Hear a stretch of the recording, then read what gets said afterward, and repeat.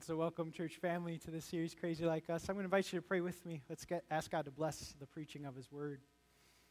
Heavenly Father, we ask that we'd be able to see your beauty. For I believe if we see your goodness and beauty, you will transform us. Bless the preaching of the Word. May the words of my mouth and the meditation of our hearts be acceptable in your sight. You are our rock and our Redeemer. Dear friends, I want to start out with a question, and the question is this. How do you maintain hope when the situation looks hopeless? Now, I know this is a heavy topic, and so I wanted to start things off with something light. And in Chicago, we know a thing or two about hopelessness, especially when it comes to sports teams. In fact, there's this one franchise that for a century was dedicated to hopelessness. The lovable losers, right? The Chicago Cubs. They're not hopeless anymore. They've passed that baton on to the Bulls. Anyway. In the Chicago area, we know this feeling when it comes to the weather. When will spring come? Will spring come is a better question, because last year, if it happens like it does last year, we go straight from winter to summer, right? So it snowed again today. I don't know if snow will happen again. It probably will. I don't know. We might feel hopeless when it comes to our state and certain things going on. Maybe you heard about the bridge in Joliet, that it's ranked 6 out of 100 and could collapse any day. There's a big sign that says, "Warning, don't drive here." And yet we continue to drive because we're hopeless on the state of things in Illinois. I've seen this meme a time or two, right? That's the roads. So yes, in Chicago, we know a thing or two about what it is to be hopeless with weather and streets and sports teams. But can I take things a little bit more serious now? This past week, I was called to area by the Children's Hospital downtown to meet young Mason. And Mason was in a rehabilitation center.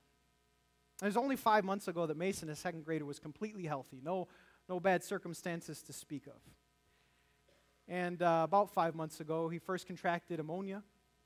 And while at Children's Hospital, they found MRSA. And after MRSA, he ran code, and they found he wasn't getting enough oxygen to his brain, and you might consider what that does. So I was meeting with a mom who 5 months ago had a healthy baby and now has no idea what the future looks like for Mason. She knows God. She knows God is with her and is good. And we talked about Job, and we talked about the promises of God. I know the plans I have for you, plans to give you hope and a future, to prosper you. And yet the questions still remain, how do we maintain hope when it seems hopeless? And it's something maybe you have confronted at one time. Maybe for you it was a relationship, and maybe it was a spouse, maybe it was a child. And how do you maintain hope when it looks so bleak? It could be a job. Maybe you had a job during the Great Recession. You saw everything go down. Maybe it's a boss, and you're like, how do I do this? It just feels like the sky is falling every day. Maybe for you it's a health circumstance, and you know 100% isn't possible anymore, and you're just wondering, how do I maintain hope when I just don't feel good? It's something we all wrestle with, isn't it?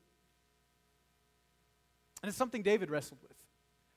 So I want to tell you the story of King David, and you've probably heard of him before. He was a man after God's own heart. The guy who beat Goliath, right? You know, David. And David knows hopeless circumstances. In fact, let me give you a few of his family details. He got married to his first wife, and his father-in-law wanted to kill him. And you thought your in-laws were bad. His father-in-law wanted to kill him, so he had to run away from home, and he gave his daughter to another man, and he came back, and he didn't have a wife anymore. That must be heart-wrenching. Not only that, but then David made a dumb decision. He decided to take many wives. And because of that, the sons of some wives didn't like the sons of other wives, and there was great turmoil, and that's putting it lightly. It culminated, one son named Absalom killed another one of David's sons named Amnon for an unspeakable thing that I don't even tell you that Amnon did. And where we find God's word today, I want to give you just a picture of the circumstance David is in. His son Absalom has just thrown a coup. He has convinced the army, he has convinced David's leaders to kick David out of his kingdom, out of the palace, and he's threatening to kill his father because he wants the kingdom. So David knows a little bit about hopeless situations, doesn't he? And yet we're going to consider where David's hope lies. And what's really interesting is, as we consider God's word, he doesn't talk about how he's going to be strong through it, and he doesn't talk about how the circumstance is going to get better. Rather, the first takeaway, if you're taking notes, is this, that the way he maintained hope and the way we maintain hope is that when our hope is in the Lord. See, not our circumstances, because they are good, bad, and otherwise. Not our feelings, because they lie to us. In fact, I was reading from Martin Luther, and he was telling us about this golden art. He said during the midst of suffering, the golden art, to hold on to God's word and promise and to decide according to it and not according to the feelings of our heart. Maintaining hope in the Lord. And if you were to talk to David and say, really, you're having hope in the Lord while your son is throwing a coup, you might call that crazy. A better word might have been, it's okay not to be okay. But David's like, no, I got hope. And we're like, that's crazy. But crazy is what God calls us to. And so today we're going to consider how can we have that same crazy, bold hope no matter the circumstance. And I got to tell you that to preach today I'm a little bit terrified. I'm not usually as terrified, but let me explain why. Because before us today we have the most beautiful, the most artistic, the most beloved, the most well-known portion of Scripture in all of the Bible, and I am afraid to totally mess it up. I know God is good, I'm just not sure that my part is always that good. So we consider Psalm 23, and these are words that we just get to dwell deeply in, that we just get to pick apart today, that we let these words wash over us, remembering this is all about what the Lord does, not about who we are or what the circumstance is on this snowy St. Patrick's Day. So let's turn to Psalm 23. And I thought we'd do something new. If you're comfortable, do you want to read this with me, just to help it wash over you? So for anyone who's comfortable, we can read this together. Here we go. We're going to read the whole thing.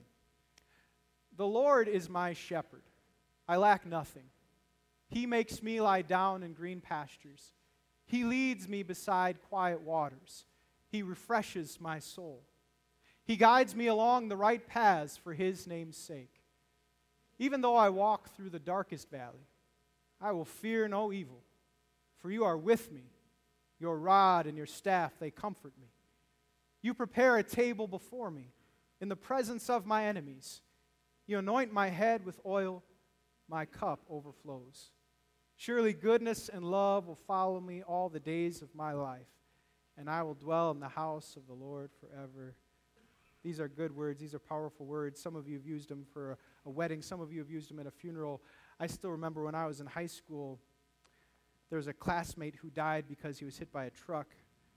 And while our choir sang about welcoming home, I said these words to a grieving father and mother on behalf of the choir. These are powerful words. And we get to dwell deep. Could you turn to the person next to you and tell them, he will restore your soul. He will restore your soul. All right, Pastor, don't screw it up. Here we go. There are a lot of good mascots out there. There are. In fact, in Chicago, I do like this mascot, Bear Down, right? I think just wearing that logo, it looks fierce. Good color spectrum, right? They're really good colors, good mascot.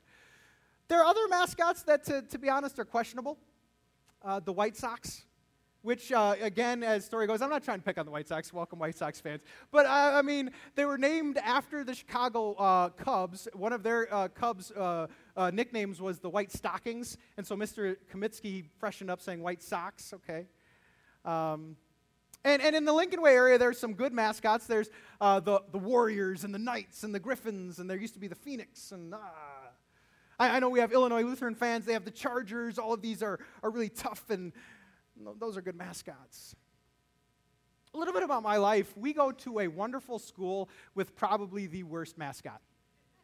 I'm just going to be honest. Wonderful school, worst mascot. Because our mascot is not an intimidating bear. Rather, our mascot is a sheep. And there's nothing that strikes fear into the heart of your opponent than saying we are a bunch of sheep coming at you. Bah, right? In fact, in our school, it's a little bit worse than just sheep. We're called the Omnoi, which is Greek for sheep. So not only is it not intimidating, but it's also confusing. So that's just us. There's reason I bring this up is because if you know anything about sheep, sheep are dumb, sheep are witless. No one has ever run away from a pack of rabid sheep, right? In fact, something you should know about sheep is that if you lead them into a pasture, they will eat the grass so much far down that they will take away their own food supply, wrecking that pasture, and not have any more food. That's dumb sheep. In fact, I was doing some research about a modern-day shepherd who summed it up, said sheep are just a lot of work. They're so dumb that they often put themselves in danger, and so a shepherd has to guide them. In fact, he remembers one time he was trying to lead them into these green pastures, and he was holding a bucket of grain for the steer. And instead of going to the green pastures, all of them came directly at him for the grain that they couldn't have. But that sheep, I shouldn't go there? Bah, let's go there. Right? Shouldn't do that? Bah, let's do that. And so sheep is not intimidating or fierce, but it's completely accurate when it comes to the spiritual nature of you and I. Now, I'm not trying to pick on you, but we do believe in a sinful nature. And what does the sinful nature do? The sinful nature says, well, God says don't go there. Ha ha! Right? And so we're like sheep. In fact, Paul, even as a Christian, he wrote about his experience as a sheep, and he put it this way about the sinful nature. In Romans, he said, I would not have known what coveting really was if the law did not say you shall not covet, but I have sinned. And sin, seizing the opportunity afforded by the commandment, produced in me every kind of coveting. God told me where to go or not to go, and that's where I wanted to go. Bah. Right? So we're sheep. And honestly, our sin makes us look pretty stupid. Sin is illogical. And honestly, it deserves punishment, not blessing, which we see that the wages of sin is death, and that's a sure thing. But David gives us good news, and it's not based on, again, who he is, and it's not based upon a circumstance that's going to change. In fact, if you're taking notes, here's really, where he starts. He says, the good news is just this, that though I'm a sheep, I have a shepherd. Oh, that's not the sheep that softens him, but this shepherd, he's a bad mamma jamma. He knows how to protect his sheep. In fact, if bears come, if lions come, if someone wants to attack the sheep, no, it's his job. And he does his job not because of anything the sheep are going to do for him, but he's just signed up. He's positioned to take care of sheep. That's just what he does. So that's our God. We have crazy hope because we have a shepherd. And so one of the things we find with this shepherd, one of the things we explore is that we lack nothing. That's what David said. And some of you are saying, well, Pastor, I want to quibble with that a little bit because I could give you my list, right? Lack nothing. You want my credit card statement, Pastor? Right? I got my list of things that I feel that I lack. But could I recenter you spiritually? Because Jesus taught a little bit about this. In fact, we're going to pray the Lord's Prayer. And in the Lord's Prayer, God told us exactly what we need. And He told us to pray for daily bread. And He's really good at needs, isn't He? If you don't have enough food, come talk to us. We'll get you some food. In fact, I had experience working for food pantries in the area, and our needs are met so well that even the needy are particular. I remember working in the food pantry, and they're like, please don't give me any more canned vegetables. We have all we want. Do you have any, this, that, or the other? Needs are met so well that we have the luxury of being particular. And so I want to tell you today, maybe you're feeling hopeless and it has something to do with finances and you're not sure how it's all going to work out. But here's the reality. Your shepherd, whose job it is to feed his sheep, will take care of you. Amen. Period. Done. And that's what David knew. And consider how David knew this. David was away from his palace. David was kicked out of his home. David doesn't know how the future is going to go. And yet he still says, you know what? Got all I need, lack nothing, shepherd's with me. That's what Paul said in prison. In prison, a Christian named Paul, he penned these words. He said, and my God, the shepherd, will meet all your needs according to the riches of his glory in Christ Jesus. So have crazy hope. Your needs will be continually met regardless. Period and amen. It's a good word. We know our shepherd does more. And to talk about this, I recognize that there are whole industries created for helping us cope with the stresses of life. You know what I'm talking about? Whole industries created to help us be restored and refreshed. In fact, I have a neighborhood buddy. His name is John. I've nicknamed him John Awesome because I really like him. And he went to this place downtown Chicago that were the ancient baths. It's called RA or something. And you can go to this place where there are thermal baths and there are ice baths. Some know. There are saltwater baths. They have an experience where you can bathe in wine, then get a massage, and then go to have more baths. Sounds kind of fun. Antioxidants, I guess. I don't know. But whole industries are, again, created on trying to restore and refresh us. And I wonder, what is your favorite? Maybe not these ancient baths. Is anyone maybe who prefers the manicure and the pedicure? Yes. Anyone who maybe likes sports and March Madness, I'm just ready to veg, and there we go. Netflix or Fortnite, right? This is how I get built up. But you know what I've experienced, and maybe you have as well? I can be completely relaxed, but not spiritually restored.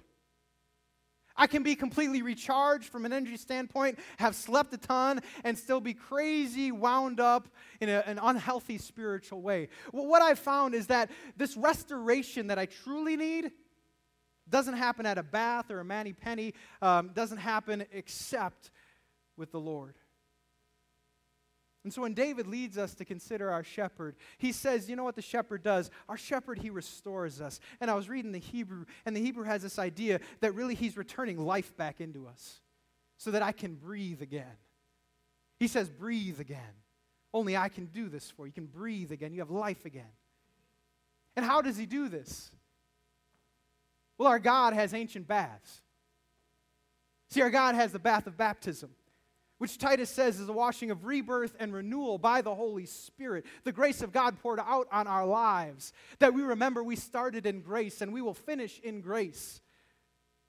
This bath that reminds us, I am a child of God, so I breathe again. Our God has the bath of absolution. We come and confess our sins, and then we hear, though your sins were as scarlet, I will wash them as white as snow. And when I hear I'm at peace with the holy God, I can breathe again. And these quiet waters, these green pastures that the shepherd leads us to, it's about worshiping the Lord. It's about seeing Jesus Christ and what he has done for us. That as he died our death and lived perfectly in our place, we are washed clean and called his children now and forever. And you can worship at this place. This place is really green. This place you should come every week. It's always good in this place. But you can worship in the green pastures of a hospital bed. You can worship in the green pastures at school. You can worship even at work when you remember what God has done for you and these cleansing baths that are for you. Yes, only God restores us. In fact, I hope it happens again today so we can have crazy hope. But the shepherd's not done with us. You know, I consider Six Flags Great America, and going there as a child. Any fans of Six Flags? A few. I can't do the roller coasters anymore. Too old. But what I still like are those cars. And even as a child, you remember when they let you on the cars? Because you couldn't drive any car, but you could drive the cars at Six Flags, right? Minimal height requirement. You could press go, and you'd stop by the bumper. You could even steer the wheel. But they were clever, because though they let you in the car and though they let little people drive it, that thing, it's on a track. So though a kid, with shenanigans might do this, it's going to get jolted back, right? They're not going to let you go off course too much. Now, you can still bump the people in front of you, but they're going to jolt you back, right? Been on these cars. The reason I bring this up is because to those the shepherd loves, he puts their life on rails, on a track. And for those the shepherd loves, he says, yeah, I knew you were trying to do this, sheep, go the wrong direction, but I got to jolt you back a little bit. I got to wake you up a little bit. In fact, what our shepherd does is our shepherd guides us. And one of the best things he can sometimes do for you is he lets your junk catch up to you. He lets you dwell in the consequences of your sin. So you're like, yeah, wrong path, right? I don't know when you've had this experience, but it's true because this is what he's up to. He's trying to convince us that he actually wants good for us. So the consequences he lets happen. He's trying to convince us that when he talks about having a good life, a blessed life, when he talks about his plans for our money or our family or sexuality, when he talks about this, he's trying to wake us up to the fact that he has good for us and for his name's sake. In fact, he acts like a father. In the book of Hebrews, it reminds us that this father sometimes disciplines his children. And it's good that we get discipline. In Hebrews, it says, "My son, don't make light of the Lord's discipline, and don't lose heart when he rebukes you and jolts you back." Because the Lord disciplines the one he loves. And he chastens everyone he accepts as a son. And so sometimes we feel hopeless. And if we were honest, it's because of a situation of our own making. But you know why you can have hope even in the midst of that? Because he jolted you back. He showed you that truly he wants your good. He's got good intent for you. So trust him once again. This is our God. But we continue, and we're almost halfway. And if I go this way for the rest of it, we'll be here till 2 p.m. But you guys are up for it, I know. But I want to teach a little bit on Hebrew poetry. And what's interesting about Hebrew poetry, that if you want to emphasize something, you always put it in the middle. In fact, if you read the book of Job, do you know the very middle of it is, "I know that my Redeemer lives"? Because that's the emphasis. And when you consider the theme of this whole psalm, that theme is found in the middle. It's right here, that I will fear no evil. Why? You're with me. And so we got to talk a little bit about the comfort of the presence of God, that our shepherd is with us. And you think again of the circumstance David was in. David was experiencing tremendous loss. He didn't have his family. He didn't have his palace. He didn't have his kingship. Almost everything was stripped away from David at this time. But he says, you know what? I'm not going to feel all that bad. You know why? God's with me. I think of how much we need to consider that when standing by the graveside of those that we love. Yes, it feels hard saying goodbye to those that we love. But there's someone who said, "I'll be with you always to the very end of the age," and he is with us. And because of that, we can deal with not only the valley, but we can deal with the darkest valley, right? In fact, when it comes to understanding the valley, some Bible commentators think that our whole life is in the valley. Heads up. Even in a country where we pursue happiness, our whole life, that woven through it is a ground note of sadness, one Bible commentator said. And I tend to agree with it. I'm not trying to be pessimistic, but even Jesus said each day has enough trouble of its own. And so sometimes that valley, it's just the snow outside and the fact that my kids have the flu. It's a valley day. And then other times, there's the darkest valley.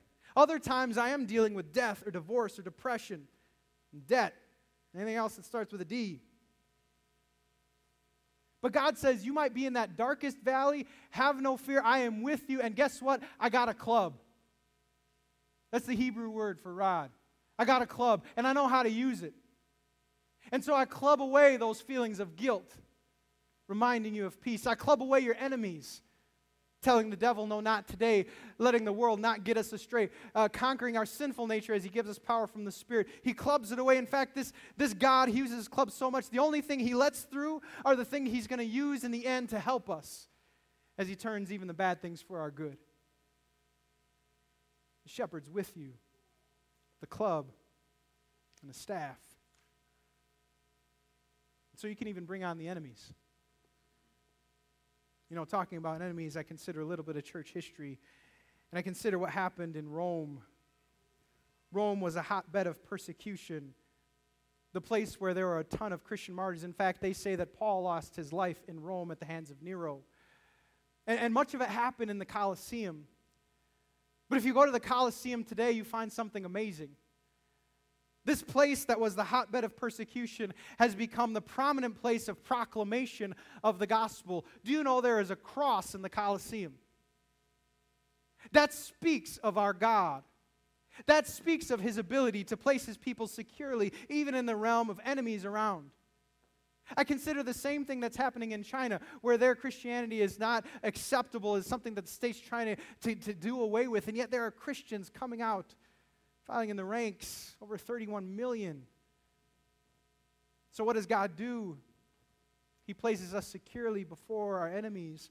Dear Christian, if you're following the Christian faith in America, it might not be getting easier. There's sometimes a culture clash against the things of God, and yet you're secure in the Lord. He is with you. In fact, because of Him, we can even say that our cup overflows. I was reading from Jeremiah, and when the people of God went to exile in Babylon, it's interesting that even in captivity, He knew how to provide for them. You might have read the book of Daniel, where he again was an advisor to the king, or Shadrach, Meshach, and Abednego, baby names for you. You might have read Esther and seeing what she did for the Jews at that time. And even in captivity, God knew how to have a cup that was filled for His people.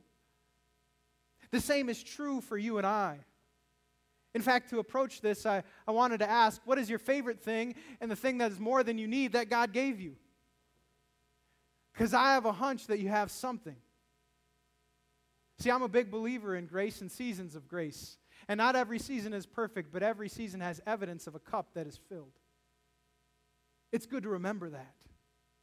It's good to remember that God has treated me better than I deserve. In fact, as I look at my life in so many different realms, I just say, more than I deserve, more than I deserve, more than I deserve. I could make a list for you. What's yours? But I guess we got to end. And David knows how to end it. That last verse, surely goodness and mercy will follow me all the days of my life, and I will dwell in the house of the Lord forever. I can't wait to be in that place. In fact, that's why I'm a pastor, because I want to be in that place with you party animals, and we're going to party forever with Jesus, and it's going to be awesome. And He said it's a feast. And He said we won't cry there. And He said there's no pain there. And He said that there's streets of gold, just imagery of just greatness. Oh, I can't wait to dwell in the house of the Lord forever. And I just want to remind you that eternity will overwhelm our earthly experience. We don't pause to think that dichotomy of how much longer we will be there than here. But in the meantime, He says, surely goodness and mercy will pursue me all the days of my life. You know, I consider what Chicagoans do for St. Patrick's Day. Chicagoans are kind of crazy, and in their crazy activity, I'm not talking about how much corned beef hash they eat. I'm talking about what they do to the river, right? And some of you I know have gone to see what they did to the river, and a little bit about it. Here it is. They send boats out with the dye, and eventually, because of the boats, turns this, right? And God says, guess what you are? You're the Chicago River. Guess what I am? I'm boats with dye. And guess what you will be? You won't be green, but you will be filled with my goodness. See, this is what God does. And you might wonder even, why did I come today? I'm here to tell you it's less about an invitation, more that God has been pursuing you with His crazy goodness so that you'd wake up to the reality that Jesus is Lord is the most beautiful thing you could ever gaze at. And so that He could give you crazy hope. That even if your situation right now seems hopeless, because the Lord is with you, you don't have to be afraid. And so may you wake up to that reality once again. May we be filled with this crazy hope. May you breathe again. God is with you. May you breathe again. He calls you your child. May you breathe again. He has not forsaken us. Amen. Please stand. And the peace